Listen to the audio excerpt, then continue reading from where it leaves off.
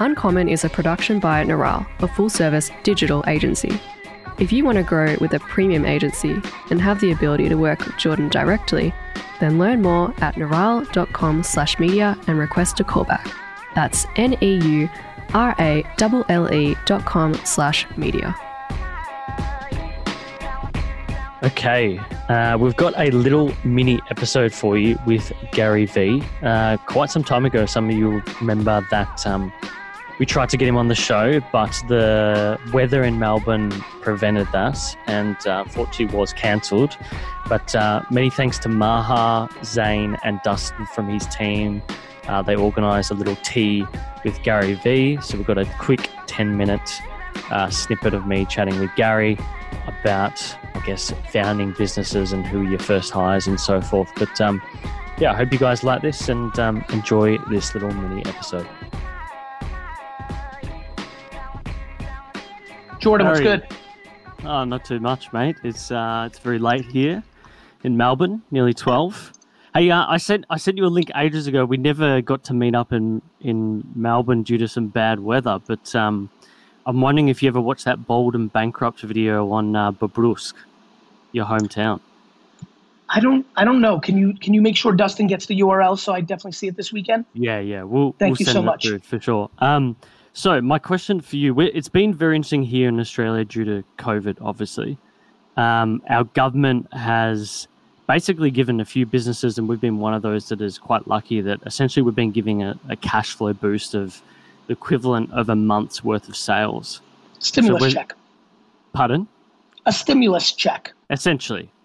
Yeah.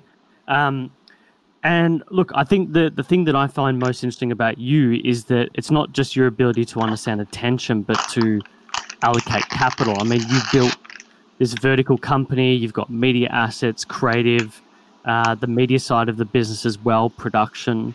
I guess I'm curious from your side, for you as a younger entrepreneur, when you first started VaynerMedia, what were the smartest investments? Was it in people?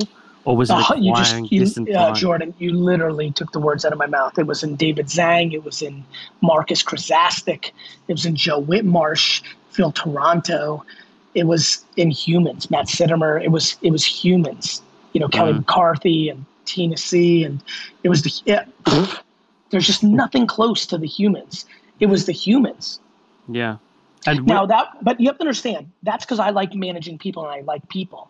So the answer is not for everybody. Some people are quite introverted and awkward and don't enjoy the process of humans. And for them, the answer would have been technology.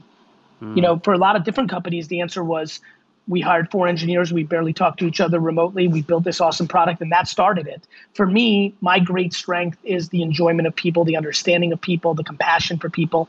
Even when people are mean and angry and judgmental of me, even then I don't get triggered. And I have a beautiful, I'm so grateful for I kiss my parents on the face for this. I kiss my immigrant circumstances in the face for this. My genuine love for people. I mean, right now we're going through a time in the world where, in the US and many other places, enormous fractions, me versus you versus them. And to me, my great strength is finding that common ground of compassion, empathy, genuinely caring about your fellow man and trying to act on it. And which is always very, very challenging through a business world because you have business realities as well. But for me, it was people. So yes. And so we're in this early stage now, obviously running an agency. We've got probably 5 or 6 staff. And I guess I was curious, I tried to jump back 3-4 years ago to some of your videos around your first hires. Who were the smartest? Family and friends. Really? Friends. Mm-hmm. I'm a big family and friends guy. Why? Because it's different. Because it's stickier. Do you think it's a trust thing? Yeah, of course. Even if they're not experienced. Yeah, of course. Yeah. Yeah, of course. It's family.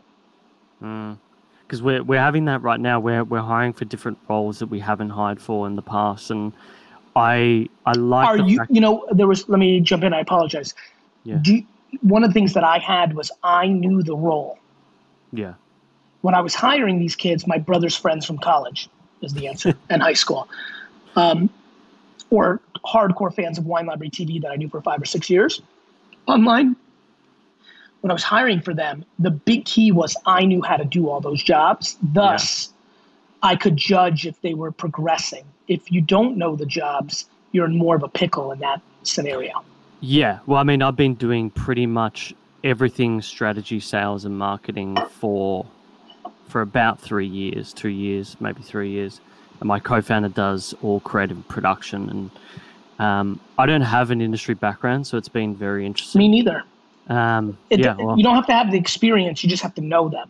yeah. Well, the hardest thing is like you said, is I was deliberating and speaking to another owner of probably the biggest independent agency here. And he was like, you really need to be particular about the role it is that you're hiring, because people are just they're not you.